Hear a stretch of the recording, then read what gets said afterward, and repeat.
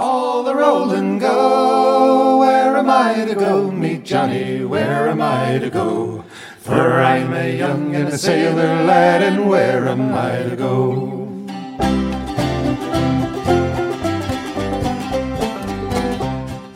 Hello, and welcome to Where Am I to Go podcast. Today we are on the Washington coast, just north of Westport at a town called Markham.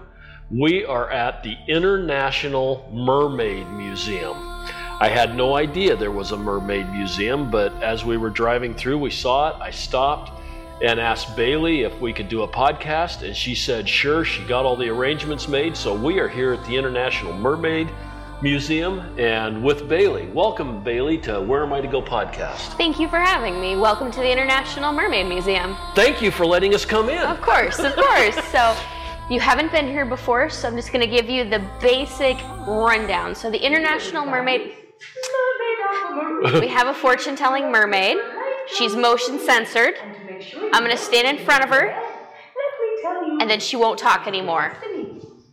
Once you trip her the first time, she doesn't talk. So when you first come into the museum, you can get your fortune told from Aquamarine. You can try tails on and pose with our mermaid on our throne. And then you can try on tails. You can try on tails. We have a bunch of tails in that trunk right behind you there. Holy smokes. So what happens if you're a man? Can you be a man-maid? Absolutely. Oh, okay.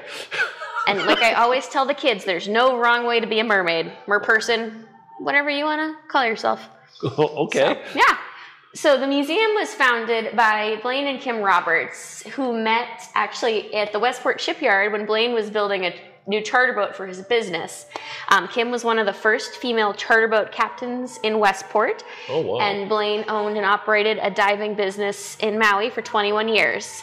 So when they moved to the mainland, they did a variety of different things, but they wanted to have something that would allow people to see like the wonder of the ocean without actually being able to go under the water. Okay. So the museum is set up to be like you're swimming underwater through a shipwreck, and it covers ocean ecology immersed through mermaid mythology, because a lot of people are interested in mermaids, and if you look at the ocean ecology, the mermaids that exist in specific cultures are closely related to the different fish. Okay. Does that make sense? Oh, definitely. Are you with me? Okay. Oh, yeah. So, because the other thing was, are people going to stop at the Ocean Ecology Center? Maybe. But are people going to stop at the International Mermaid Museum and maybe learn a bit about ocean ecology? Oh, yeah. Yes. So that was kind of the basic genesis. What an interesting way to present it, too. I'm excited now. It's really fun. Every culture in the world that has a permanent body of water has a mermaid myth of some kind. Really? Mm-hmm. So They must have really existed at one point in time. I mean, that's what we think, but that's our official line here at the Mermaid Museum. And like I tell the kids on education tours, we do tours with third graders.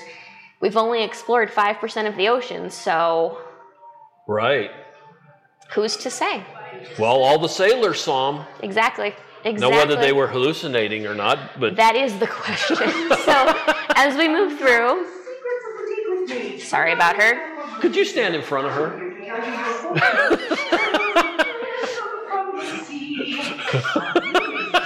This is fun, watching Haley and Linda dance, trying to get the mermaid fortune teller to be quiet. All right, so the first stories that we start off with in this room here kind of give people a taste. This room is free to check out. So this kind of gives people just an idea of what the Mermaid Museum setup is. You can see at the top of each display board, we have a mermaid myth from somewhere and an ocean ecology thing. So Andaro are merpeople from the Pacific Ocean Solomon Islands, and they are similar to swordfish. So they are near our marlin and our swordfish tail. Okay. So that way you learn about a new merperson, and you also learn about swordfish and marlin. And you have a swordfish up here that's probably what?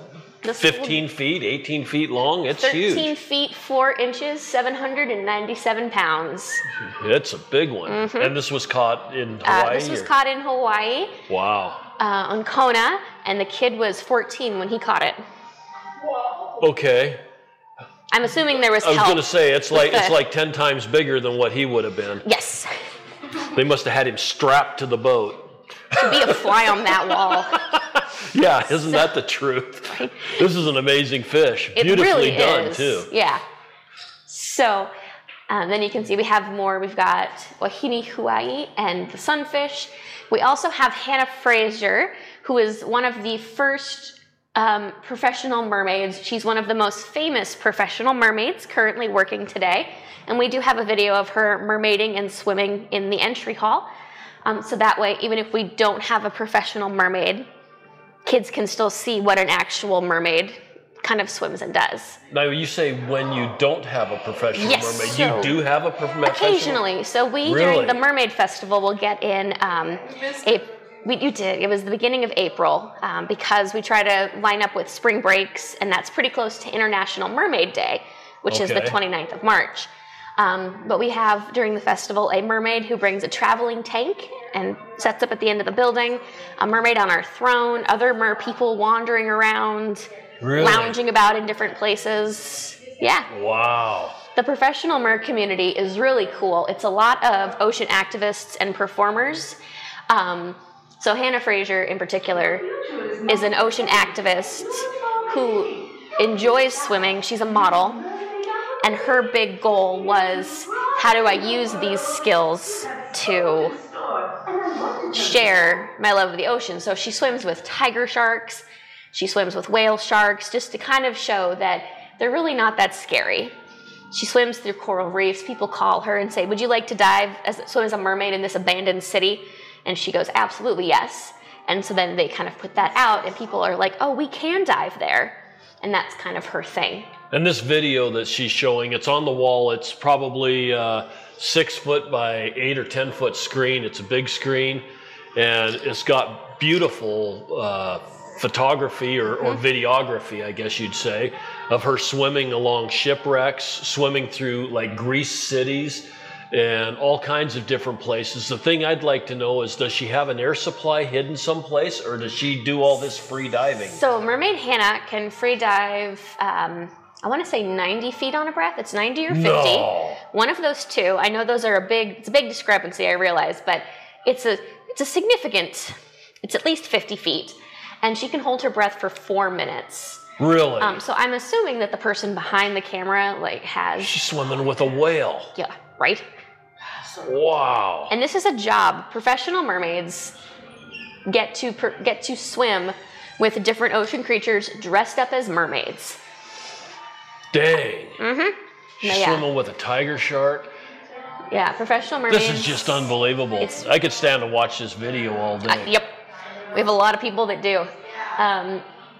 Professional mermaids typically can hold their breath between 2 and 4 minutes. Wow. So. That's unbelievable. Yes. And then we also have our giant paper mache mermaid, Porcelina, of the vast oceans. And Porcelina was actually donated by the artist. If you guys look up Porcelina online, you'll see her. She'll pop up, by Jasmine Beckett Griffin. And she was donated to the museum by the artist. She needed to find a new home for her. And she heard about us and said, would you like her? And we said, yes, please. And this is a mermaid with the typical fish tail, kind of bluish colored hair, and she's laying on kind of a wave platform. Probably, well, it's at least full human size, a little bit bigger than full human size, yes. And her tail is that blue willow pattern. And the artwork on the tail is really nice. This is cool. Yeah. Okay. All right, so now we're headed into the actual museum. Oh, wow. You step in here, you see mermaids all over the place. Seal, furniture, nets, anchors. Sandy beach. Yeah, sparkly sandy beach and the concrete finish. Wow, this is cool. Okay. So I do want to highlight just a few of my favorite things, if that's okay. So the first thing I want to mention is this anchor. I love this anchor. Somebody Stan Curlio was working on a fishing ship, and they pulled their net in and scooped up this anchor, and because it was on his side of the boat, he got to keep it. And he marked down on his map where he found the anchor, and it lived on his porch. He took a picture of it, sent it to a museum in California, and said, hey, what can you tell me? And they said, that's 200 years old. Can we have it? And he's like, nah. So we put an anti-rust on the top, which is why it has that. Right. I know podcast listeners can't see, but the top has a bit more of a bumpy finish as opposed to the bottom where you can see the rust kind of shining through. So it's an anti-rust on the top. And then, so this gentleman had that on his porch for a while, a couple decades, came to the museum and said, this belongs here. Wow. Well, we had it on the floor. We didn't like it there. So our museum founder had the brilliant idea to build the shipwreck, which also fits with the whole underwater, like you're swimming with the mermaids at the bottom of the ocean vibe. And so that was a good way to display the anchor. Now, as museum curator and director, I'm very nosy about history. And I did not like having an anchor that I didn't know anything about in the collection. Okay. So I looked up and figured out the type of anchor it was based on the time period and the shape.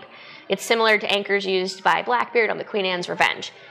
And so I am sure enough that I would write an academic paper on this, that it is from the Nikolai, which is a ship that was stationed up in Russia in the 1800s, like early 1800s, like 1808.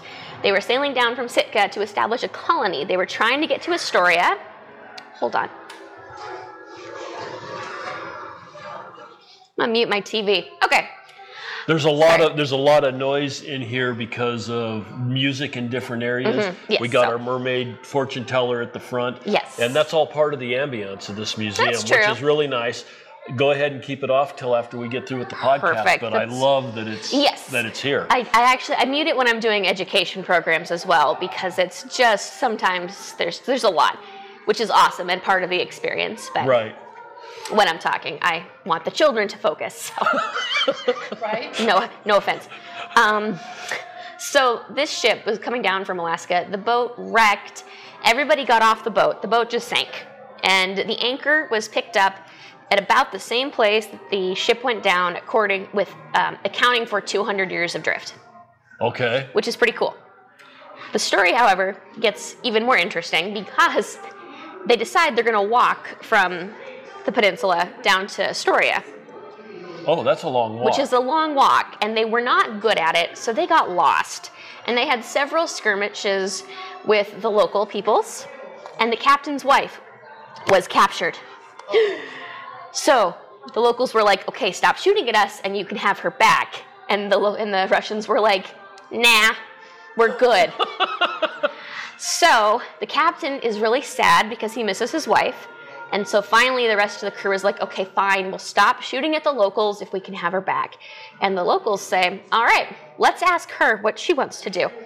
Now, in one story, in some stories, she says, nah, I'm going to stay here with these nice people in indentured servitude. And in the politest 18th century words, the gist is, I'd rather stay here in indentured servitude than wander around the woods with you idiots. Is the gist. Or she, and in some stories, the crew kind of leaves in shame and they eventually decide to surrender and are eventually ransomed by an American ship later. My favorite version of the story is that the rest of the crew looks at her, sees the fact that she's not starving to death, and goes, hang on, she might be onto something here. So surrender themselves and just live in captivity for a while, which is very different at that time period for... Right. And then they were ransomed later and brought back up to Alaska. So, yeah, I think that's kind of delightful. The sad part of that story is there were somewhere between 4 and 6 Alaskan natives on the ship. Some of them were women, we think. The records are a little spotty, and they never did make it back to Alaska. So that's sad. But did they go back and find the ship from his documentation of where this anchor was? They didn't. It's been so long that shipwrecks in this area tend to get pretty beaten up. Right. So anything left has probably already been washed up and recycled, unfortunately. Okay.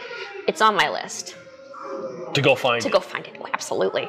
Well, yeah. Absolutely. I love lists like that. Yeah, So that's the map chart that has the mark on it. It's a really cool map table. Again, podcast people, you can't see it. You'll just have to come and visit us. And that's the reason we don't do video podcasts, because I want them to come visit. So this corner here has a clip from Pirates of the Caribbean playing. It's the movie that has the mermaid attack. There's some black coral, which is really cool. It's the state gem of Hawaii. And it's a beautiful black coral tree. Just kind of. It is. It's what, probably 8 or 10 foot tall. Yeah. It's a very nice piece of coral. Beautiful piece of coral. And then we have our coral collection because we want you to feel like you're underwater. So we've got a lot of coral there. My other favorite artifact right now, this week, is the carousel piece. Okay, that was on a carousel. So it looks like a ship figurehead. It's a little faded. It's wooden. You can see that it used to be gold and cream and light blue with very pale skin. And that's one of 8 carousel pieces, we believe. And that was brought by Napoleon Bonaparte to Egypt when he invaded. Oh, really? And so he brought it so he could show the Egyptians what real culture was all about. How did that go for him? Did not go well. I imagine the Egyptians looked at his carousel and looked at their pyramids and were like, thanks, man. Especially because he tried to bring as much Egyptian stuff as possible back. Yes. So this carousel piece went from France to Egypt, back to France, ended up in Texas. Really? Where our museum founder saw it. It's the only piece that the museum has actually purchased. And of the 8 pieces, 2 of them are in Western Washington. Really? Which is really funny. Yeah, one of them belongs to a private collector. So. Wow. Yeah. What a piece. It is a beautiful piece. I mean, history-wise and everything else, the tales the mermaid could tell. Oh, yeah. That's another one on my list of... I guess you could say she went around and around and around the world. Around. Yep. And she's in really good shape for being that old and being on the water for that long, too. So. And again, you've got several different corals and a mermaid mannequin here, along with your video that's showing. Yeah. And every display has some information about an ocean ecology fact, as well as a mermaid from around the world. So. Right. And just to give an idea, this one says mermaid mythology, and we're going to go with Savannah Macha. Okay. Which translates to Golden Mermaid in a Hindu story. Thai versions of the Ramana. As a mermaid princess, she tries to spoil Hannah. Do you know how to read all these words? Hanuman's plans to build a bridge to Lanka, but falls in love with him instead. So he stays underwater until he's called back to complete the bridge. So basically, this prince has to build a bridge. It's over mermaid territory. She's like, hey, don't build a bridge there. And they fall in love by mistake. And he stays with her for a while. They live quite happily under the sea. Then he realizes he has to go back and tell his parents, I'm not dead. We're not going to build the bridge here. And then he can't actually get back down to the water. Okay. And so the ocean ecology is the crown of thorns, is one of the world's largest starfish. It preys upon and destroys coral reefs. While most common in Australia, it lives worldwide in warm waters from Red Sea to Hawaii to the Caribbean. It is named for its venomous spines that are said to resemble the biblical crown of thorns. Starfish can reproduce by autonomy or self-amputation and regenerate the lost body part later, usually as a self-defense mechanism. Then it says, I have heard the mermaids singing, each to each. I do not think that they will sing to me. T.S. Eliot, the love song of J. Alfred Prufrock. So these plaques are all over here in the museum. As you walk through, you can see the mermaid mythology from all these different countries, like she was talking earlier, along with this ocean ecology that correlates with it. Yeah. What a way to teach. Yes, so it's my favorite kind of sneaky teaching. Because you might come in to learn about, because you're a big fan of mermaids, and then you learn about ocean ecology.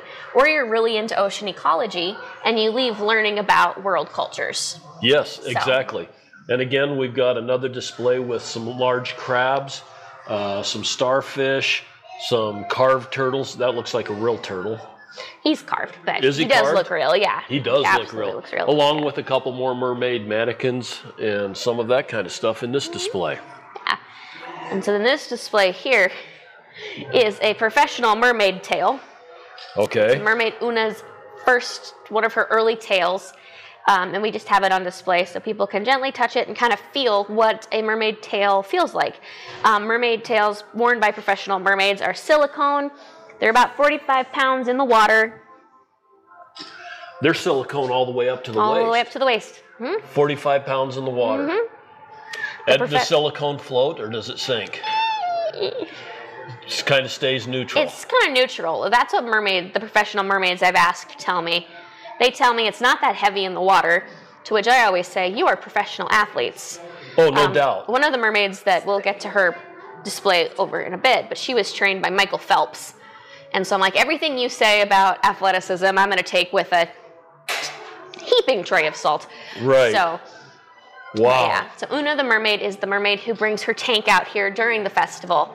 And so this is just kind of also a display to honor her and let people know, too, about some of the mermaids here in our own neck of the woods.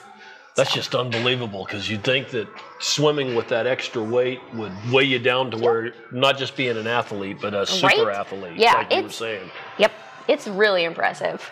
So. Okay, yeah. And this display, we've got a Neptune's trident on the end of a shovel, which I find rather interesting. Yes, this is the shovel that was used in the groundbreaking of the museum. Okay. Which is why it has the And the Neptune on top, it looks like it was hand forged. Yes. And the total shovel length would probably be about 7 feet. So it's a big shovel and a Neptune. And you have a mannequin.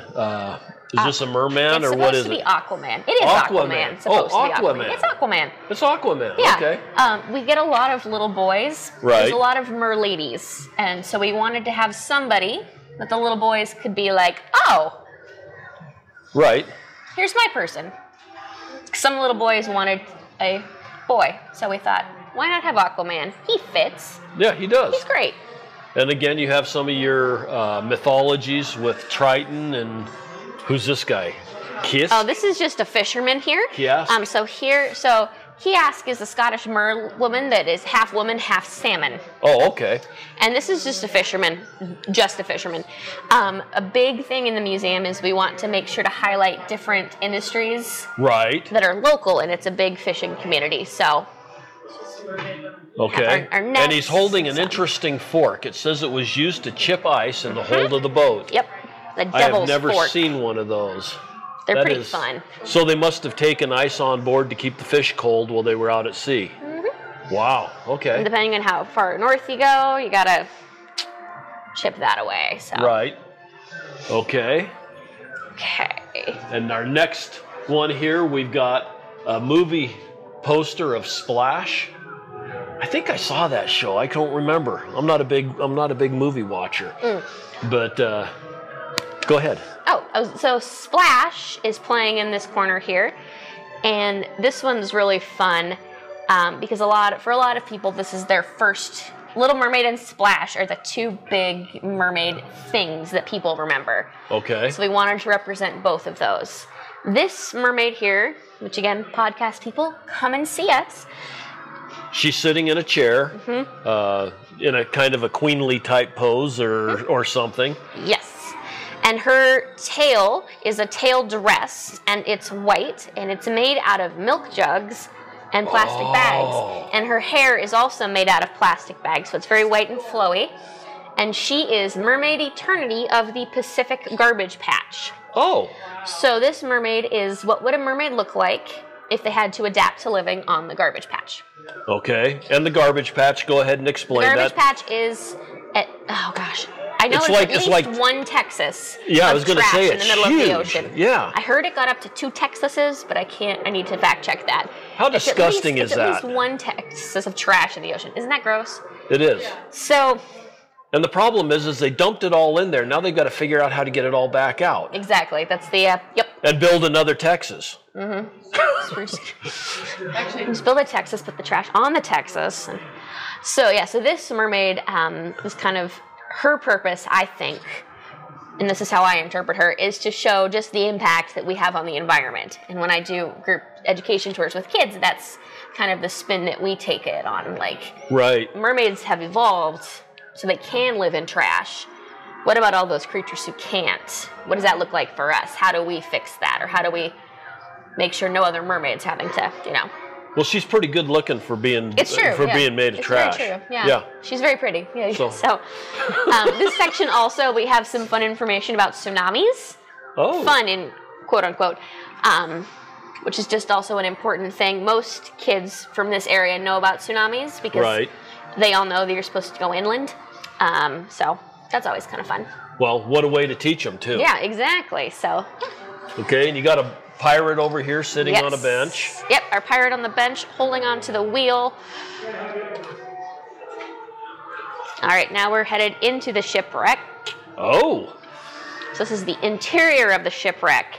In the very center, we have a wheel. You can climb up on the platform here and spin it, which is really fun. I'll bet it is. The kids probably really enjoy that. Oh, yeah.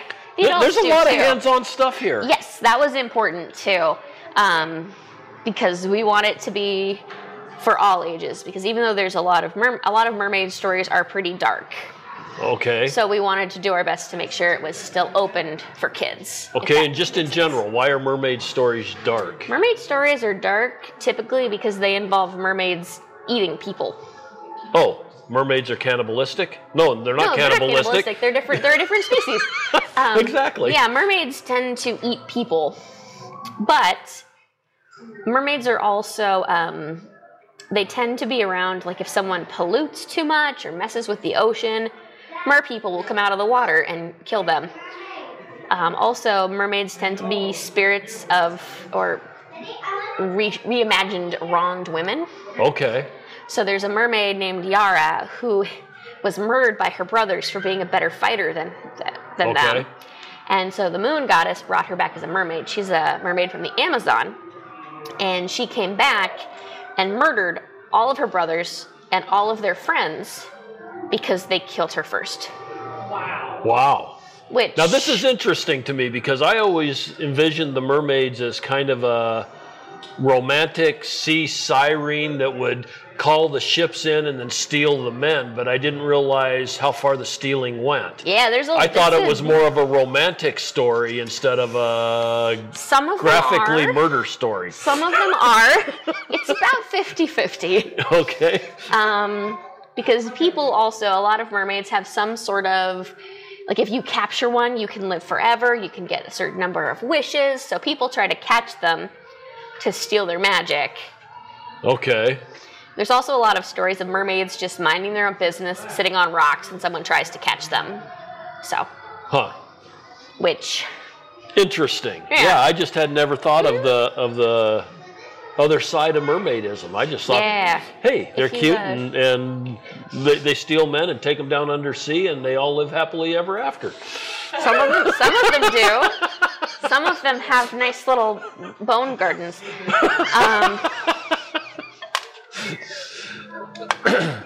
Isn't that interesting? Bone gardens. But yeah, so... Now we know where bone meal comes from. Exactly. So to kind of counteract that, like I said, we have a lot of stuff that's hands-on. Most everything we welcome people to touch and kind of see what it feels like. Right. How does it move? That kind of thing. So, and in this display, you've got some cannonballs and you have some net floats. And yes. These are 5-pound lead weights. Lead balls. They're lead weights. Well, they're lead shot, basically. Cannonballs? Cannonballs, yeah. They're little 5-pound guys. Is that a sextant that's in there also? It is a sextant that's in there. Wow. Yeah. And a porthole. Oh, yeah. Window and just a whole lot of things that some are here pins. to look at close. Yeah. We have a binnacle, like a pretty tall one, which is basically the compass storage space. Boy, I'm glad you said that because I didn't know what a binnacle was. I was going to have to ask. I'm drastically oversimplifying this, but basically it has a space in the middle and the compass can bounce inside because ships tend to bounce. So that way the compass itself is also moving and a bit more free to move in a way that a traditional compass that's still mounted won't. Okay. So, yeah. Cool. Yeah, so you can pretend like you're the captain of a ship right in here, other than it's underwater now. Exactly. Well, you still have the mermaids around you, so you kind of feel like you're still traveling. So. Okay. And a whole collection of sand dollars and a nautilus shell. Yes. And a puffer fish. I love the puffer fish. And a mermaid in a bathtub. Yes. She must feel a little bit out of place. Well, she's inspired in the shipwreck, yeah. But no, she's inspired by the story of, every time I mispronounce her, but do you want me to try it so that I can do a really bad That'd job? Be great. Malusine? See? How bad did I butcher that's it? About right, actually. Every time I want to put the S earlier than it is. Oh. So it's a Scottish story about this king who has a beautiful wife, and his wife is like, hey, don't ever watch me in the bathtub. And he's like, okay. And then one day, he does, in fact, see her in the bathtub and finds out that she's actually a mermaid. So... And he didn't know that before? And he didn't know that before. She only was a mermaid in the water. Oh, okay. And so that was why no one could bug her in the bathtub. She's like, don't come in here. And the same thing happened to her daughter. Oh, yeah? And so in the end, she actually turns into a bird of some kind and flies away. Okay. And so when I tell this story to kids on education tours, the moral of the story is don't bother people in the bathtub. Good story. It's a good story. I think that's an important lesson for everyone. And the ocean ecology on this one's kind of interesting, too. It talks about the puffer fish are poisonous with enough tetrodotoxin. What is that word again? Tetrodotoxin. Okay. In its organs to kill 30 adults. The poison is 1,200 times more deadly than cyanide. There is no known antidote or substance to counteract the poison. Puffing up is the fish's primary defense since their normal slim body becomes too big to bite. It takes the fish over 5 hours to deflate. I had no idea all that about a puffer fish. Right? I just thought they were kind of cool. They are really cool. Yeah, So. it doesn't look like much fun to play with, though. No, absolutely not. But yeah, that's just the cool things. Yeah, underwater volleyball would not be much fun with that guy. Absolutely not. Ooh. So this is another contemporary mermaid, Rachel the Sailing Siren, who's a certified free diver and mermaid instructor who's from Las Vegas. She was in American Ninja Warriors. She was also in Black Panther 2, Wakanda Forever. She's a fire performer, and she's usually here at the Mermaid Festival doing fire performances. In April. Wow. And so they've got a mermaid school that she's the instructor at. She has a freediving company. The Seattle Mermaid School is run by Olive the Alchemist, and she's over. And so there is a school that if you decided you wanted to be a mermaid, you could go. There's a couple of different places. So Rachel focuses more on freediving, which is an important skill. I would for imagine. mermaiding, yes. Yeah, because mermaiding with a scuba tank probably would not be quite as impressive. It kind of wrecks the image, yeah. A little bit. So, yeah. But Olive the Alchemist is our other mermaid who is here regularly. This is the story of Yara. But Olive the Alchemist is a certified mermaid instructor and has founded the Seattle Mermaid School. They were also a performer at Disney World. So the mermaids that come out of the Seattle Mermaid School are both PADI certified. PADI certified. PADI is a scuba diving. Is a scuba diving. Right. So they're diving certified as well as having experience in performance. Okay. So that way they have kind of the best of both worlds, because some mermaids get to swim all the time. Other mer people are on thrones or go to parties and do entertaining and like talk to kids. Right. When they're here, Olive does that a lot. Sits on the throne, interacts with the kids, and you have to have a specific kind of, what's the word? Performance skill level. Okay. Or a skill set to be able to do that. Because some kids are afraid of mermaids, so you have to be able to show them that you're not scary. Okay. If that makes sense. And be warm and inviting at the same time. Probably kind of a lot like a Santa Claus. How many pictures do you see of kids crying? Exactly. Right. So that's Olive. And Olive's most famous tale is patterned after the tiger shark. Okay. We don't have a picture of it here, but it's a really cool one. So. And something else that's just kind of interesting that I'll throw out there is there's a big difference between free diving and scuba diving. With free diving, you could go down to 90 feet, like what you show at the front. I can't remember what her name was. Hannah Fraser. Hannah Fraser. She can free dive and probably go down 60, maybe 50 feet. Well, 90 feet, you said. 50 on a or free 90, dive. one of those But two. if she had a scuba tank on and went down and took a breath of air at 90 feet and swam up, her lungs would explode because of the expansion of the gases in her lungs. So the free dive, she can go from surface to 90 feet and back up without any issues. But if she was using scuba, she would have to be very careful of her elevations in order to not have her lungs explode. So I can see why the PADI certification would be important. So, yeah, and all the mermaids that come out of the Seattle Mermaid School, I just found this out at the festival, are insured. So, like, they come with their own insurance if they're at your party, which is cool. Yeah. And they also have an open swim. You can rent a tail and swim with the mer people. Oh, really? And if you go to this school, you can they have lessons, they call it from guppy to experienced. Right. And they'll teach people how to wear tails safely. Because mermaid tails, they're dangerous if you don't know what you're doing. I would imagine. Yeah, right? Just the body movement that you've it's got like in order doing to the make underwater worm for Right. an extended period of time. And how long do you do that before you start getting cramps? Oh, Or just flat out wear out, and then you've got Exactly. 45 pounds to just kinda drag weigh you down. Exactly. Because swimming, again, as a mermaid with a life vest on probably doesn't It fit doesn't the have image the same right. look, yeah. It's, No. Inflatable bras or something. Is there a market for that? sorry. No, you're good. Maybe I should invent that. There might be a market Maybe for that. there is. We'll Mermaid have safety to- items. Sorry. Oh, no, you're good. So, It just happens. so this section here, we actually break down a little bit. You're good. This section here has a bit of world history and then local history because we have some artifacts that were donated by Roland Omar Yeomans, who enlisted. He's from Hoquiam, which is fairly close to here. He enlisted in the Navy during World War II after the attack on Pearl Harbor, and he actually was a salvage diver in Pearl Harbor, and we have his diving helmet. Which is and one of some the of his- old school glass, just a glass front and has air pumped into it from the top. It's a big, heavy helmet. It looks like a Scooby-Doo villain would wear it. Right. Yep.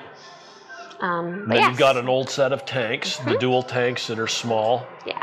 We have a picture of him there and a picture of the ship he sailed on when he went out on the battleship USS New Mexico. And just some other fun artifacts kind of related to him that came from his family. Wow. Because it was also important to make sure to sprinkle some local history in as well. Right. And some And then fun, you've got a scuba lady up on top. Absolutely. Information about scuba, and then the Diving Association, the Northwest Diving History Association donated some tanks and different flippers, Regulators. some fun stuff like that, so you can see what that would look like. Oh, wow. throughout You've got the some years. giant clamshells Yes. with another mermaid standing in them. With Yes, so that's pearls and Aphrodite, clamshells. Oh, Aphrodite. Okay. who we said is not technically a mermaid, but she is the Greek goddess of seafaring, is one of Aphrodite's things, so Okay. she seemed appropriate. And also she was born from sea foam and appeared in a scallop shell, so it's appropriate. Right. Definitely. So, And here you have scallops as your highlighted ocean ecology. yeah. And it says, when mermaids sleep in oceans deep inside their coral caves, they lay their heads on seaweed beds, rocked softly by the waves. And that was written by Mr. Anonymous. Yep, I've Mr. heard that Anonymous. he's done a lot of different He's done a lot of things. really good things, yeah. All right, Wow. so, A case full of pearls. and a display from Brady's Oysters, which is a local oyster farm. I think we saw So, that on our way up. Yeah, so they sent in some information for us to put out. So we had some information on a local industry. This is just so cool. I had no idea. I had no idea that mermaids were like this. Oh yeah, this mermaid here was made by a bunch of blind artists, Oh, really? and it was what would a mermaid look and feel like if you can't see. Isn't that interesting? Which And we're is- supposed to touch? Yes, that one you were supposed to touch. Wow. So, That's interesting. They did a really good job. Yeah. It looks they did. just like all the other mermaids in here. She's beautiful. She's beautiful. And who did they use for the model? I don't know. Oh. I was not told that. We also have the Fiji Mermaid, made famous by Mr. P.T. Barnum. Okay.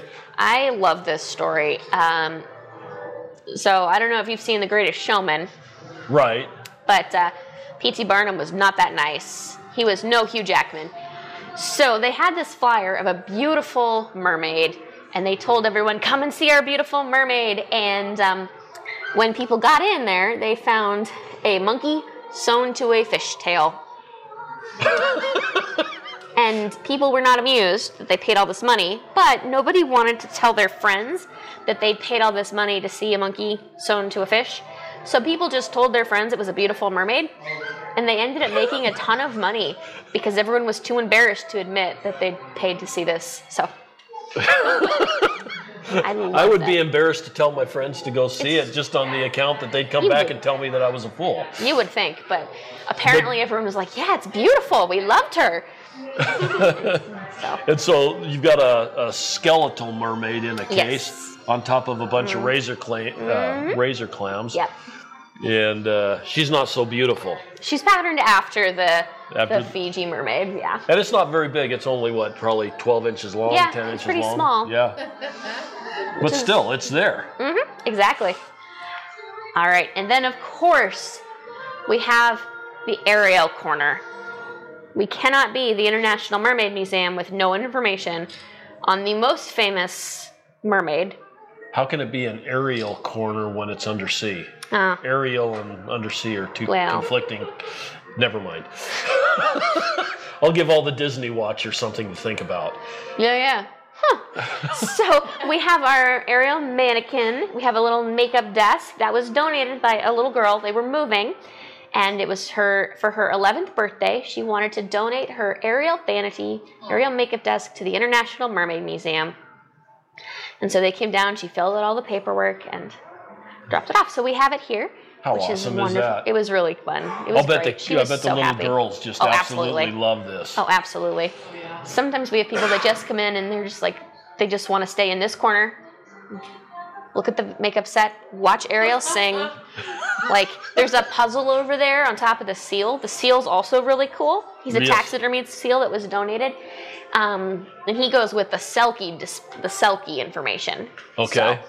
So, are you familiar with Selkies? I'm not familiar with Selkies. Okay, so Selkies are Scandinavian, Irish, Scottish seal women. Oh. And they come out of the water every so often, take off their seal skins, and basically have a dance party on the beach. But if someone takes their seal skin, the Selkie has to go live with them. Okay. So unscrupulous people would hang out around Selkie dance parties and try to steal their skin. And then, of course, their Selkie bride would spend most of the remainder of her life on land trying to steal her skin back so she could go back to the ocean. Interesting. So, that's cheerful. Makes you wonder how many lives were lost sitting on a beach waiting for a Selkie party. Oh, man. I don't even want to know. They're not here yet. Or just like, oh, nope, those are just seals. There you go. But yeah, so and there's also a lot of stories and families in Scotland and Ireland who trace their lineage back to various, either Kiask, which is another Scottish mermaid, the salmon one, or the Selkies, who claim they have some of that in their bloodline. That's interesting. Which is kind of fun. Yeah. Most of the mermaid stories that we know about do come from Scotland and Ireland. Really? Because the Scottish and Irish approach to magical things seems to be, let me give you a list and tell you how to avoid it so it doesn't kill you. Right. As opposed to other cultures which are like, we're not going to talk about this magic thing that could kill you. The Scottish are like, here's our list. Avoid this place, avoid this place, avoid this place, watch out for mushroom rings, all that. And the Irish too. So. Well, yeah, with their leprechauns and, and all the other fairies. And that's interesting. So, yeah. So that's this corner here. And then the last thing we have is information about jellyfish, which are now called sea jellies. Oh, they changed their name? They changed their name to sea jellies. Okay. A group of sea jellies is called a smack. Really? Which I think is really fun. And the mermaid here is Thessalonica, a Greek princess who was the sister of Alexander the Great. Oh. So he died, and she tried to drown herself, but became a mermaid. Okay. Now, when children ask this story about the mermaid at the front by the sea jellies, I tell them that she died and turned into a mermaid, because you don't want to plant that thought in someone's head, you know? Right. So she would always ask how her brother was doing. Is he alive? And if they said the right thing, he lives and reigns and conquers the world, she'll let him go. If they said anything else, like he's dead, thank goodness, she would sink their ship. Oh. Kind of a classic case of I can mess with my siblings, but Don't nobody you? else. Don't you? Excuse you. Exactly. Right.